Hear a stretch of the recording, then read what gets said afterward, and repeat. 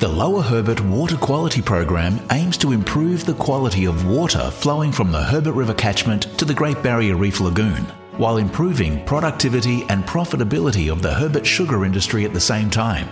A total of $16.2 million has been allocated to the program under the Reef Trust Partnership, a partnership between the Australian Government and the Great Barrier Reef Foundation. Approximately $13.5 million is currently allocated to 6 on-ground projects, which are being delivered by various delivery partners in the Herbert River catchment. I'm Jason Wolfgram, and in this Lower Herbert Water Quality Program podcast series, I meet with delivery providers to gain a better understanding of their projects and with farmers to find out how they can benefit from being involved in the Lower Herbert Water Quality Program. The Modernising on-farm mill mud application project from Agrogroup is providing the tools and knowledge to apply mill mud more accurately and efficiently to paddocks to reduce costs and improve the quality of water flowing off the farm. Kristen Kernke is a director of Agrogroup, and we start by learning about their project in the Lower Herbert Water Quality Program. Agrogroup's involvement in the water quality program is to supply 2 mill mud spreading trucks. These trucks are of a new design, a new modern way of spreading mill mud. So we've gone away from broadcasting mill mud across paddocks, which is where you see the mill mud cover the whole paddock, and now we're able to spread that mill mud zonally in nice tiny little strips down at really low rates, very precise application. So how does this improve farming practices? It improves the farming practice because it's able to spread the mill mud on a position on the stool where it reduces runoff. We are improving our water quality in the district by applying less mill mud. So we're getting rates down from around that 200 tonne a hectare down to 50 tonne a hectare. So again, because mill mud's got heaps of nutrient, heaps of phosphorus loaded with other nutrients, the lower the rate you can put it out, the lower the runoff that you're going to get on paddocks, which we're seeing in a lot of our trial results.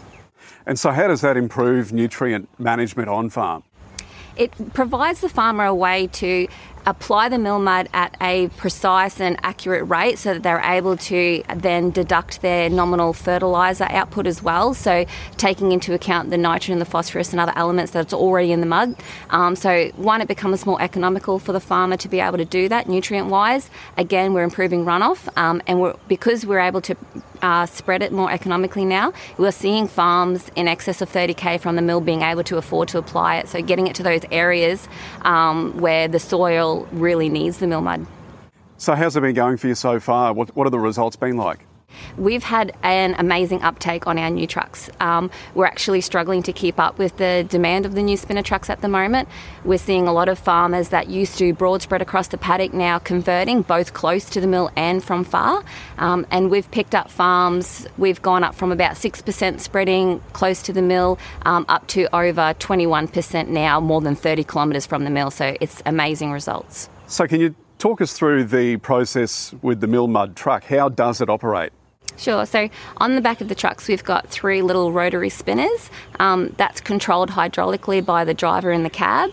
So the driver is able to adjust the speed of these rotary spinners, which then adjust the width spacing of the mud itself. So we can tailor the mud and get it exactly where the farmer wants it, regardless of their individual row spacing. And then obviously the speed of the trucks and the revs and a few other things help determine that rate output. So what is mill mud? Mill mud's actually a byproduct that's generated from the sugarcane milling factory.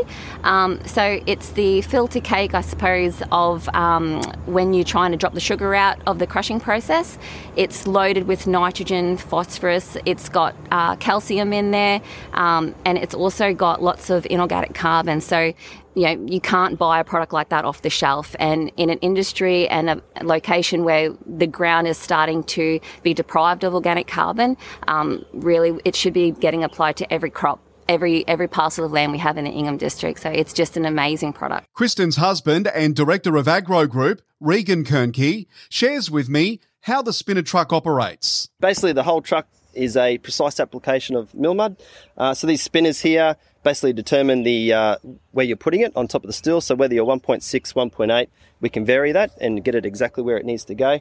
The auger on the inside here, it determines the rate at which you're applying the mill mud. So yeah, as we're driving through the paddock, the guys are lifting the hoist to basically feed the boot. They've already got their settings preset, so we've got a fully adjustable auger speed, so we can do anything from 50 up to 100 tonne a hectare. And then the spinner speeds is fully variable, adjustable to their row spacing. So we basically ask the farmer what row spacing they are before we start, and we've got settings for 1.8, 1.6, whatever. And as you're going along, as the machine gets closer to the ground, the spinners, we can actually tweak the spinners slightly just to give it that bit extra throw. You can watch the whole interview with Kristen and Regan Kernkey by going to herbertrivercanegrowers.com.au and clicking on the Lower Herbert Water Quality Program tab on the menu bar.